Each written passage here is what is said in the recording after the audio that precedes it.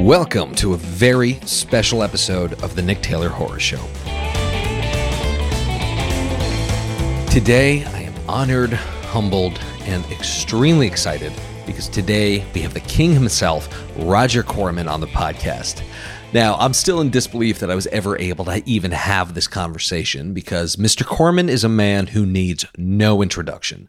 Dubbed as the King of the Bees by many, he's produced over 100 movies in the horror and exploitation genres and is still working to this day at the age of 93. Roger Corman not only produced an extensive and fundamental body of work, but he birthed some of the most notable names in Hollywood. James Cameron, Gale Anne Hurd, Martin Scorsese, Jack Nicholson, Francis Ford Coppola, Robert Deniro, Ron Howard, Joe Dante, and Jonathan Demme are a few of the many people who graduated from the Corman School of Production and went on to be some of the brightest names in Hollywood. This was no accident, as being mentored by Roger Corman was a fast track to success. The unprecedented amounts of responsibility and autonomy that he gave to his directors and crew members was a magic combination that empowered and educated many of Hollywood's biggest success stories. He demanded a lot from his people, but because of that, they learned more than they ever would have anywhere else, while still being able to develop their individual artistic voices.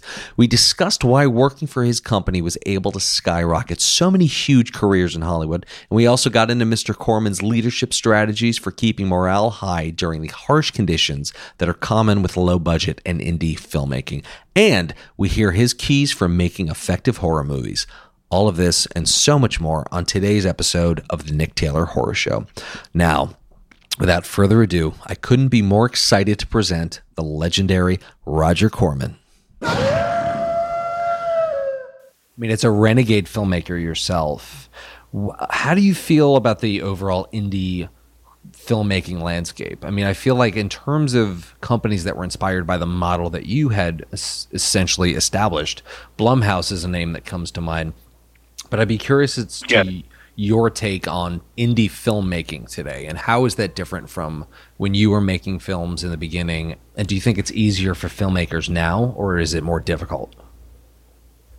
Well, you mentioned Blumhouse, Jason Blum. I was going to mention him myself.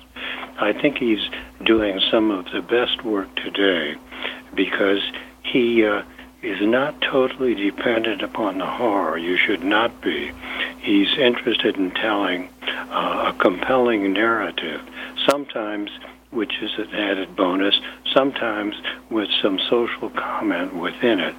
So the pictures he's making, I think, are more complex and are deeper than a number of the others. If there another difference between yesterday and today is in relationship to production and distribution. Production is really much easier today. You're working with digital cameras, lightweight lighting and grip equipment and so forth, whereas before we were working with the big BNC Mitchell cameras and lights, some of which I remember there was a huge light called the Brute. It took two men to move it around. Now you've got all this lightweight equipment.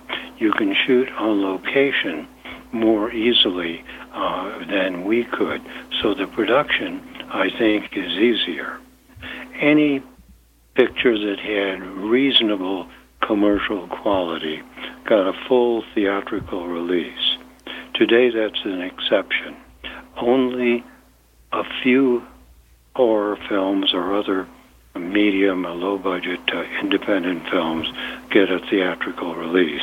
The major studios with their $100 and $200 million pictures dominate to such an extent that it's very difficult from a distribution standpoint for a horror filmmaker or any other filmmaker to get a full release. Right. Right, and I feel like that's a positive thing in a lot of ways, but because things like video on demand and even channels like YouTube allow filmmakers to be seen way more than they ever would have. But I think that the negative element of that is less people are going to the movies. And the really heartbreaking element of that is that horror is, I think, best as a shared experience. I think it's best when people are in a movie theater watching a horror movie together, screaming together and laughing together. And it feels like we're starting to lose that, which is very unfortunate. I think that's true. Horror, you mentioned scream and laugh. I think horror films and horror films sometimes with comedy, of which I've done a few, such as Little Shop of Horrors and others, work best in a theater because everybody else is joining in and it becomes a shared experience. And I think you lose that with what's happening today. On the other hand, with streaming, even though you don't get a theatrical distribution, you are getting a very large audience. Yeah. So one thing I would really love to dive into is, obviously you've spoken at length about the overall Corman school. And under you essentially birthed a who's who of some of the most important actors, directors, and producers in the history of cinema. People like James Cameron, Gale Anne Hurd, Marty Scorsese, Jack Nicholson, Coppola, Robert De Niro, Ron Howard. In your book, you'd stated that a Corman credit in the minors was a fast path to the majors. And there's obviously so many elements of that.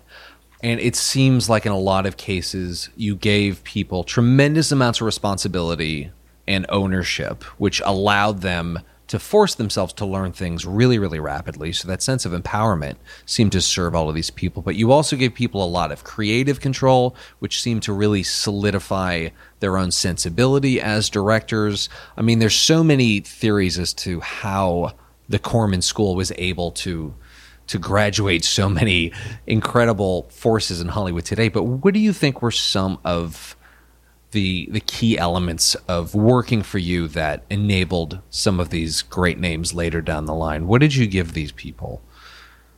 Well, first I would say I gave them something, but it was their innate talent. For instance, a loose comparison would be a college football coach who wins all the time. But then you look back and you find out he picked the best or got the best high school players to play on his team. So essentially, I was working with people who I thought had the innate talent themselves. I believe every one of them would have achieved eventually the same success if they'd never met me. All I did was give them a chance and give them a little bit of advice and a little bit of encouragement, particularly because I'd been a director myself. So that as a producer, I wanted a director to have freedom to do what he felt was right during shooting. Mm-hmm. I always put great emphasis on pre-production planning, particularly because we were making medium and low-budget films. I didn't want the director to walk onto the set and think, where am I going to put the camera? That should have been worked out in advance. So the writer's thoughts were integrated into the screenplay. I then talked about the importance of sketching your shots, to have all of your shots lined up in advance so you knew what you're doing and didn't have to think about that on the set, knowing, however, that you'll never really shoot every shot as planned. Sometimes a shot doesn't work out, or sometimes you get a better idea. But at least you have the spine, and generally you'll end up shooting maybe 80 or 90% of the picture the way you planned, and then you allow for changes during the shooting. All right, that makes a lot of sense. And also in your book, I'd read, your wife would explain that on most movies, directors will get a shot, and then they'll turn to the sound guy and they'll turn to the DP and say, hey, was that okay for you? Did we get it? Did the sound come out okay? Whereas you never did that. You'd get the shot and then you would move on. And I think this really speaks to a very magical momentum you were able to build on set. Can you talk about the keys to building that kind of a high-energy, fast-paced set and the benefits of it? I think it starts with the director himself. If he's working efficiently, the crew responds. And the idea of not asking if the shot was right. You go on the basis if the cameraman or the sound man doesn't say anything, the shot is right. So if there's something wrong, they will say it. You don't wait to ask them. You just move on unless they interrupt and say, oh, there was an airplane. We've got to go again because of the sound, or the cameraman says I missed the focus or something like that. So you just sort of teach guys to say, cut, print, and then a little thank you. That was very good. And the next shot is over here. So it's all cut, print, thank you. The next shot is here. You walk to the next shot, and everybody follows you, and the camera goes down in that next shot. Got it. And another element of that is on independent films with low budgets, indie filmmakers typically don't have the luxury of multiple takes. And in a lot of cases, you were able to work with a lot of fantastic actors like Jack Nicholson, Dennis Hopper, Peter Lorre. How were you able to get the great performances out of them so quickly? I mean, you speak to the importance of prep. What was your prep process like with your actors? Again, it's in pre-production. I always like to talk with the actors in advance, primarily to work out the character, the old statement, what's my goal, what's my motivation here. All of these things are worked out in advance, so the director and the actor are on the same page, as it were, as to who and what the character is and what the character will be doing. Having done that in advance, I try to have a couple of script readings before shooting, and if there's time, as much rehearsal as you can get. So once more, just as with the cameraman, with the actors, most of the work has been done before you start shooting. Got it. And you had briefly studied acting, and while you studied acting, you met Jack Nicholson. Can you discuss how studying acting helped you as a director? All right. Well, first, in my generation, very few directors went to film school. I had a degree in engineering. I had no background in directing. I started as a writer and then turned to directing. Maybe because of the engineering background or just my own inclinations, I felt I learned to work with the camera, learned editing, learned all of these technical aspects very quickly, but I didn't really know that much about acting. And I felt to be a complete director, I really had to know more about acting in order to relate and relate to actors and work with them.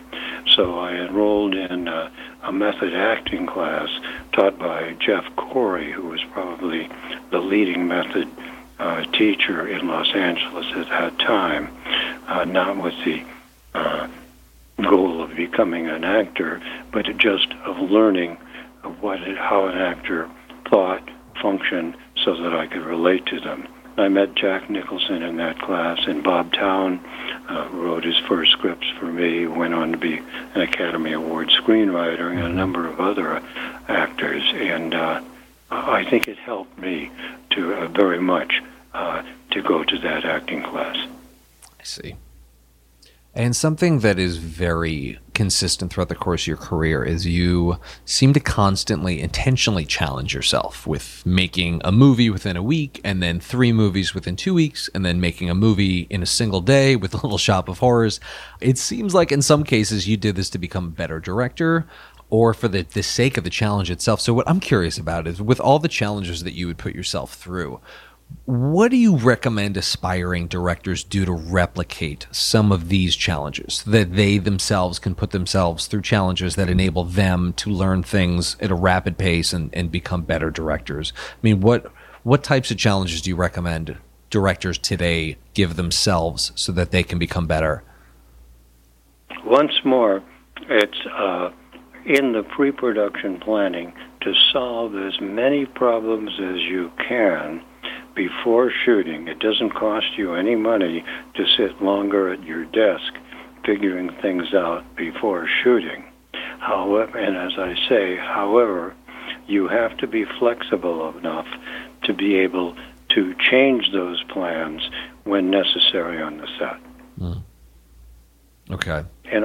And also I would say this, to make it clear that you are leading the set, but not in some sort of egotistical, I'm the dictator, this is the way it's going to go.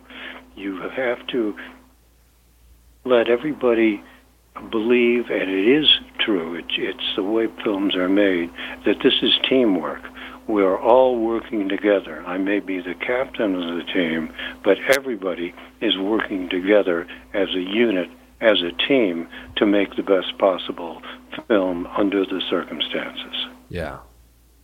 Yeah, I mean, that brings me to another thing I was very curious about, is obviously with the volume of movies that you were able to put out and the speed at which you were able to put them out, there's, in a lot of cases, somewhat hectic on-set conditions, and it can, I'm sure in a lot of cases it was very challenging, but everybody who's ever worked for you, for the most part, from everything I can see, still adores and idolizes you. You haven't seemed to have burned any bridges. So what I'm wondering is, how were you able to essentially deal with people on set in ways that keep morale high during these extremely challenging conditions that come with low-budget indie filmmaking, particularly that come with, making 3 movies within 2 weeks or a movie within a single day?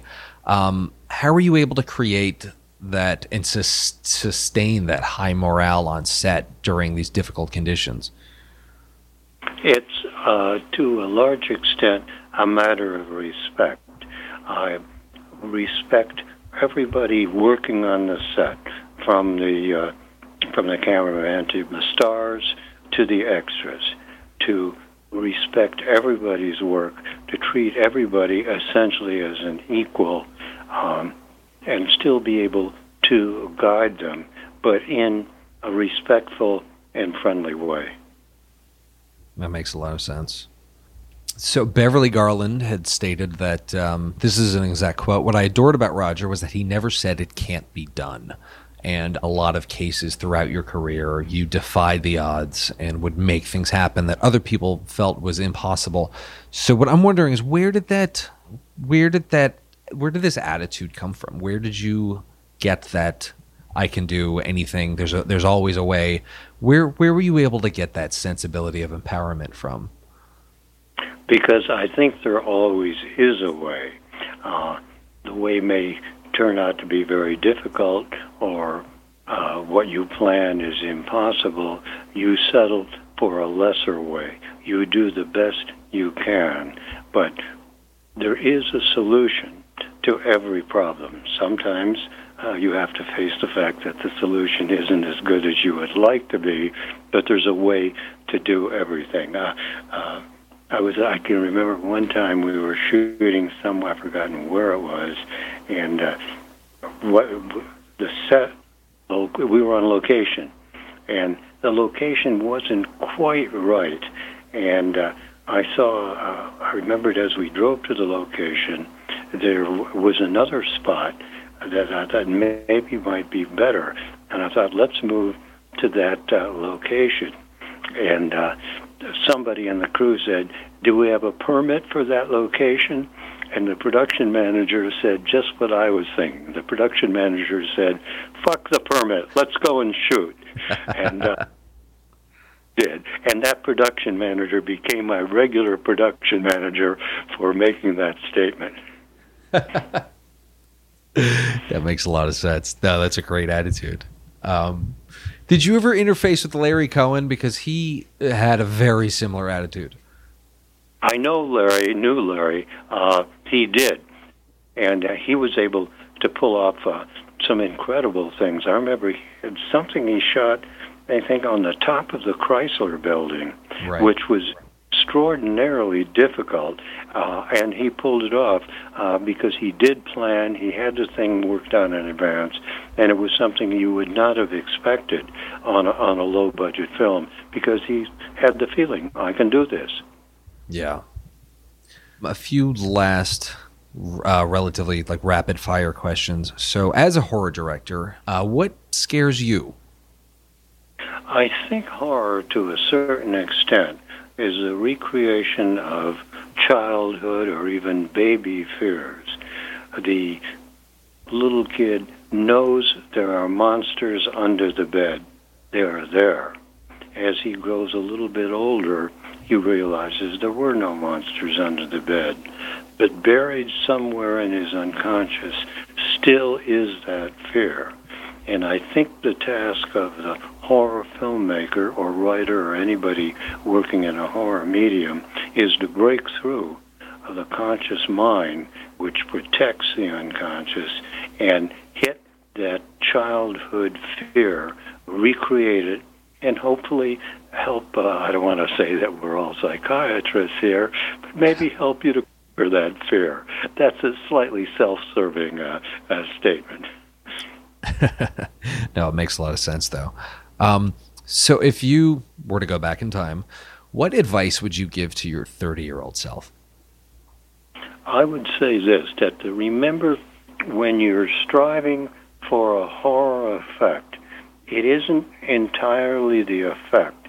It is the build-up to the effect, the building of a sense of foreboding, the sense that something may happen that is dangerous, and you're telling the person, get out of there and get away right away, because that's too dangerous. You're also saying you've got to go forward, you've got to face that danger, and you build that dichotomy within the mind, and you build the sense of suspense and about to occur horror. And if you've done that correctly, the moment of horror is more frightening. Yeah, I remember in the book you had likened making a horror movie or directing a horror movie to a sexual act, and how it's got to start slow and build its way up, and then eventually it builds to a climax. So approaching horror as if it were lovemaking, I think that's very memorable. It's actually, I've thought of it in three ways: in horror, in sex, and in humor. In all three, you build to the moment, and then it explodes in the moment. And if you build correctly, the moment is more intense. Yeah, definitely. Last few questions. So I remember reading that with you did a lot of shooting overseas, obviously, and you never booked a shoot without consulting a pilot's handbook for weather patterns. And you'd said that this handbook had saved you many times. Are there any other tips or resources that really came in handy that are as simple as this notebook that other directors should consider having in their toolkit? I think one of the main things is not to try to fake a big budget picture on a low budget. It always ends up as a compromised film. I think the thing to do is to recognize if you've got a low budget, you tailor your script so that it doesn't call for big scenes or big crowds or big effects or something like that. You design your film to fit your budget, and then you do your best to make the best film within that budget. Wow. I feel like that answers my next question, which was, I'm sure you're approached all the time for advice from aspiring directors. And what is the most common piece of advice that you give to people who want to direct and people who want to produce? Again, it's concentrate as much as you can on pre-production, and also learn from other films. If you can go to a film school, that's great. If not, just try and get a job, particularly on independent films where you're not tied up with union requirements, where they'll always hire somebody. I shouldn't say always, but almost always hire somebody for a small amount of money to get on the set and see how films are made. do your job, but also be observing what the director is doing, what the cameraman is doing. So you're getting an education as well as you're doing your job. Okay, great. And what's the most common bad piece of advice you hear people giving to aspiring horror directors that people should not listen to? Well, I don't know if it's exactly advice, but I can think back to some directors who say, oh, well, this is a cheap picture. I'm just going to knock it off and take the money and move on. Other directors, I remember Jonathan Demme on his first film. We were having some success with some women in prison pictures, and I gave Jonathan the assignment of directing a woman in prison picture. Now, he could have said, well, these are cheap women in prison pictures. I'm going to knock it off. Instead, I remember he said to me, I will make the best woman in prison picture you've ever seen. You've got to have that attitude. Wow. That's amazing. What are you working on next, or what are you working on now? I have two projects. I'm doing a remake of my old picture, The Unborn, in Brazil, because the Brazilian subsidy is unbelievably good, and I'm working on an original Death Game 2084. My old picture, Death Race 2000, when we remade it with Universal 5 times. And I felt that's enough for Death Race, but the idea is good. How can I find something new? And I would hope that Death Game 2084 will be a new take on it. Okay, great. Well, I can't wait for that. I really can't thank you enough. This is a tremendous honor. All right. Big, huge thank you to Mr. Corman for taking the time. This really was a tremendous honor, and I was so happy that I was able to bring this conversation to you today. So here are my key takeaways from this conversation with Roger Corman. Number one, there is always a way. Roger Corman is the original renegade filmmaker who blazed trails in independent cinema, and he did so entirely outside of the Hollywood establishment. Along the way, he relied on a combination of ingenuity, sheer will, and a killer work ethic, but his approach to production was guided by the idea that there's always a way to do anything. Because of this, Mr. Corman never took no for an answer and would never accept hearing that something couldn't be done. Having the mindset of anything is possible can actually drive your mind to find solutions. Since two of the most commonly heard terms in Hollywood are no and it's impossible, filmmakers need an iron-clad ethic of possibility. Filmmaking is a game of overcoming odds, embracing challenges, and breaking the rules sometimes. If you want to break new ground, you need to believe that it's possible first. A documentary that really does a fantastic job of exploring this idea is King Cohen, the Larry Cohen documentary. He was somebody who quite often, in some cases, dangerously lived by this same ethic of anything is possible. Definitely recommend checking that out. Number two, plan, plan, plan. One of the recurring themes of Mr. Corman's advice to filmmakers is the importance of planning. Not just planning out your production and shot lists, but planning for when things go wrong. Planning for adverse weather, planning for any and every disaster that could possibly occur on your set. Mr. Corman insists that directors plan everything to a T, but also that they be flexible enough to abandon the plans at a moment's notice and improvise as needed. The sheer act of extensively planning every detail of your production will prime your mind for problem solving. So if something does go wrong on set, you'll be sharp enough to be able to think on your feet and find a solution. Number three, be a director, not a dictator. Throughout the course of his career, with breakneck schedules, impossible deadlines, and very grueling shoots where everybody had multiple jobs on set, Mr. Corman demanded a lot from his cast and crew, but to this day, just about everyone who's ever worked for him completely idolizes him. Mr. Corman emphasized that the key to maintaining high morale and motivating your crew through challenging productions is to treat everybody as an equal. Producing and directing requires that you be a strong leader, but there's a fine line between leader and dictator, and the latter can lower morale and demotivate your crew and ultimately harm your movie.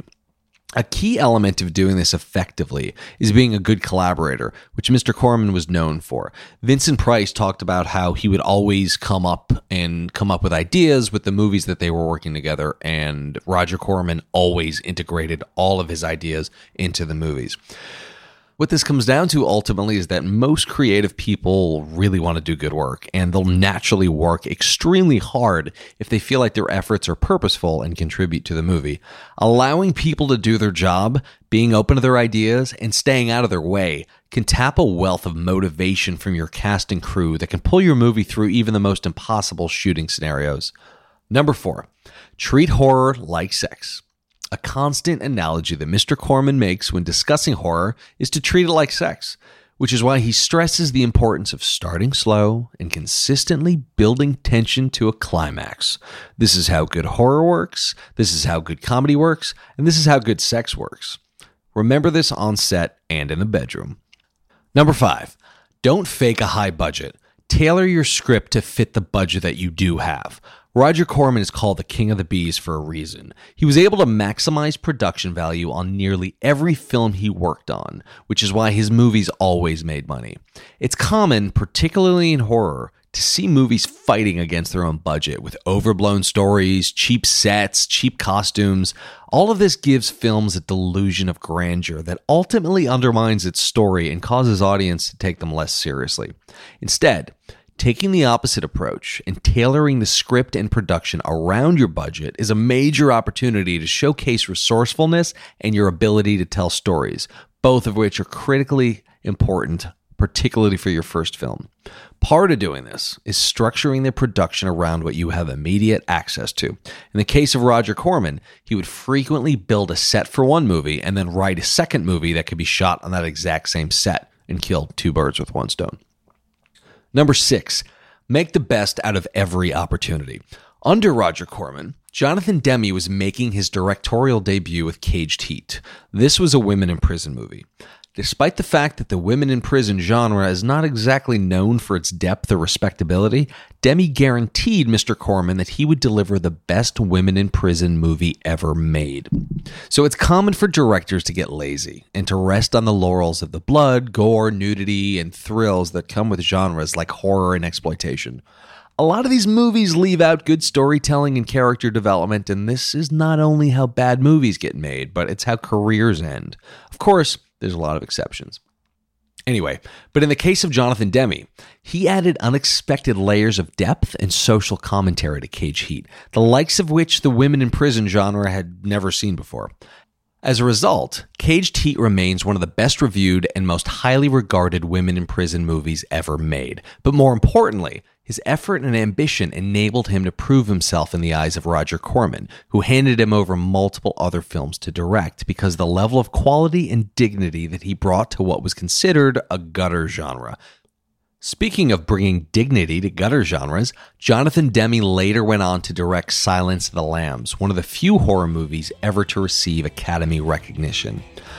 Anyway, guys, thank you for listening. This was a tremendous honor, and I highly recommend Mr. Corman's autobiography, How I Made 100 Movies in Hollywood and Never Lost a Dime. It's about $15 on Amazon, and it is pure, solid, golden advice for filmmakers. And it's really, really funny and very entertaining. It's overall a great read. If you dug this episode, I also recommend checking out the conversation I had with Joe Dante. Joe is a graduate of the Corman School and discusses a lot of the lessons he learned from his time working with Roger Corman. Definitely check that out as well. Anyway, guys, thank you again as always for listening. Don't forget to subscribe on Apple Podcasts, Stitcher, Spotify, Google Play, or wherever you listen. Thanks again for listening to The Nick Taylor Horror Show.